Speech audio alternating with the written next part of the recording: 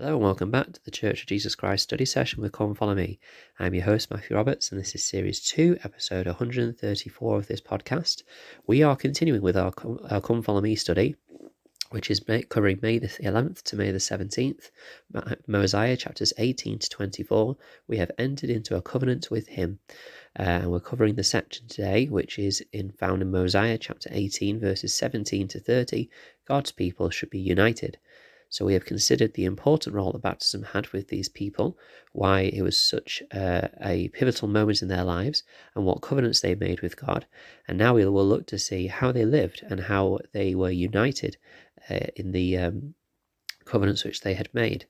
I would first of all recommend that you do listen to Elder Henry B. Eyring, President Henry B. Eyring's talk, Our Hearts Knit as One, as there are a lot of great things in there, but I'm going to focus on the actual verses today and what principles we learn about what a group that are trying to live as one under Christ have as part of their characteristics.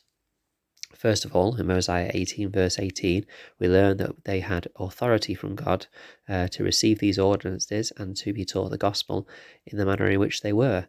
It says, "And it came to pass that Alma, having authority from God, ordained priests, even one priest to every 50 of their number did he ordain to preach unto them, and to teach them concerning the things which pertaining to the kingdom of God." We actually learn at the end of this chapter that there was 450 souls, which of course means that there was 9 priests ordained.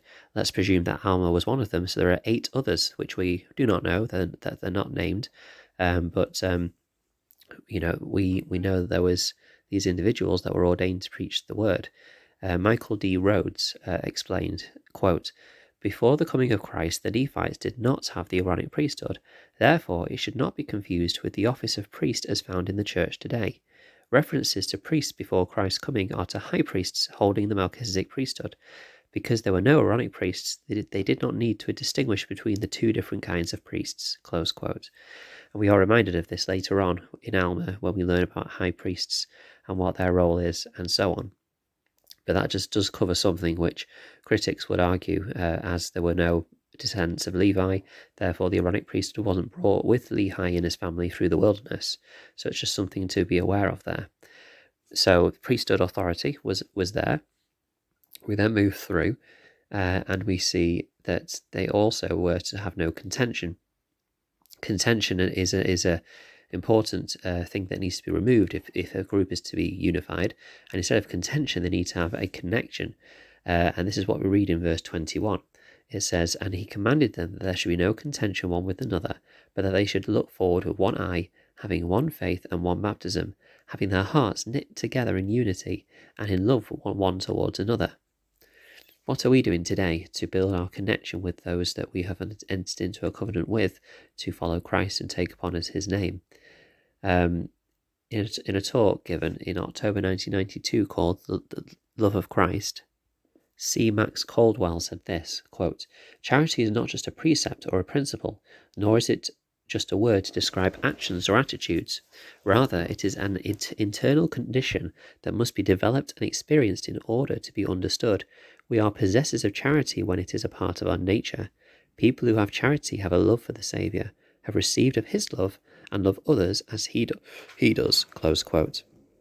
So this charity is an important skill which we need to develop. We need to ask for it in prayer, as we learn in Moroni chapter 7. It isn't something that will just appear, but it is a gift from our Heavenly Father as we continue to seek for it, to pray for it, and to try and act in it. So charity must be present to help our unity be built as a people of God. Also, in verse 23, we learn that the Sabbath day was an important aspect of their unity. It says, "And he commanded them that they should observe the Sabbath day and keep it holy, and also every day they should give thanks to the Lord their God." So clearly an important principle of God's people is the Sabbath day observance, because as they do this, then they, I guess, reflect more on their lives. They recognize the important things in life more, and that, they are able to connect more as a people. It's all about this connection. Mark E. Peterson, in a talk called The Sabbath Day in April 1975, said this, quote, "We can readily see that observance of the Sabbath is an indication of the depth of our conversion. Our observance or non-observance of the Sabbath is an unerring measure of our attitude toward the Lord personally and toward his suffering in Gethsemane, his death on the cross, and his resurrection from the dead. It is a sign of whether we are Christians in very deed, or whether our conversion is so shallow that commemoration of his atoning sacrifice means little or nothing to us." Close quote. So here, these people, they lived the Sabbath because they recognized the important role that their Saviour had for them in their conversion. And as a people, they wanted to commemorate, remember, and integrate that atoning sacrifice more into their lives. They understood the role between the atonement, their covenants, and their charity and love and unity toward one another. And so we should seek to find that as well. In verse 24, we learn about what the leaders had a role within this people. It wasn't just to stand in front of them and teach them what they should and shouldn't do, but they had a much more important role. In verse 24 it says, "And he also commanded them that the priest whom he had ordained should labour with their own hands for their support." The priests had an important role to work among the people. They were not seen as above the people, but they were seen as servants, as those serving the people that they loved. Joseph Fielding McConkie and Robert L. Millett explained where this idea came from. Quote, "This is the pattern which had been exemplified by King Benjamin, and no doubt by previous spiritual leaders among the Nephites. It has ever been the practice for the great generality of those called to labour in the Lord's vineyard to be required also to earn their daily bread by temporal labour. This necessary feature of mortality ought not to be viewed as a spiritual disadvantage.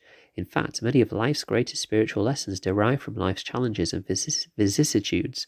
Spiritual labour is its own reward, a labour not motivated by the idea of temporal remuneration." Close quote. So the aspect of working for your own living and your own sustenance is something which is important in life and shouldn't be avoided by people. In fact, all are required to do so, even those that spiritually lead us. In Mosiah chapter 18, verses 27 to 28, we learn about how they also shared in their sustenance and their substance. In verse 28 it says, "And thus they should impart of their substance of their own free will and good desires towards God, and to those priests that stood in need, yea, to every needy naked soul."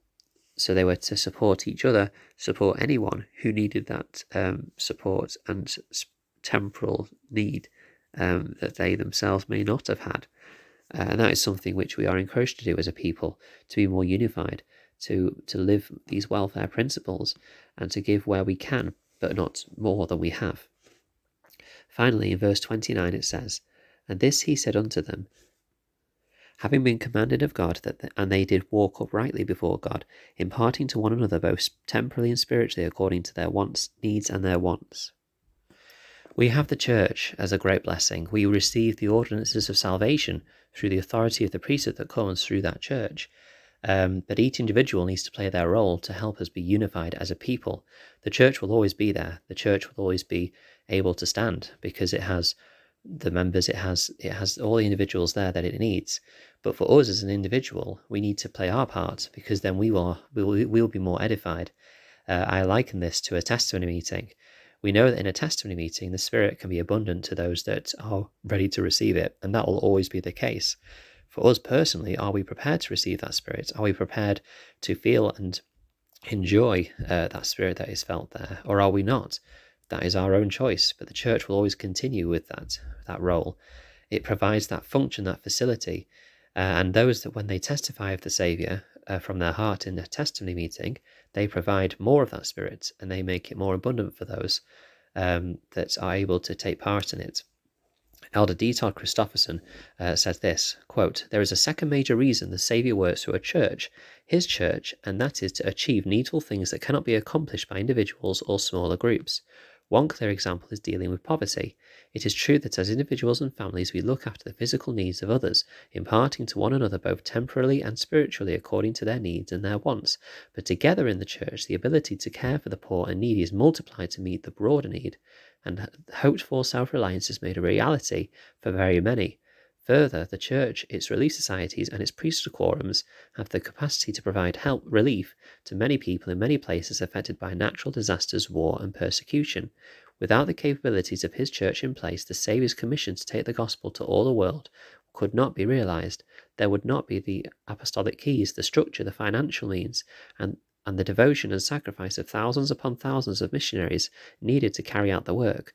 Remember, this gospel of the kingdom must be preached in all the world for a witness unto all nations, and then shall the end come."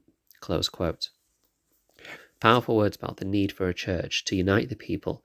And at a time where we are not meeting as a church because of the external circumstances of COVID-19, it is important that we do remember that whilst we are able to function at this time at a home, well, I say a home-centered church, I mean it is home church literally, there is still an important need to have the church in our lives, not so that we can personally be spiritually connected, because as we are seeing, it is possible in our homes, as long as we have the priest's authority to administer the sacraments in our homes, that this is a possibility.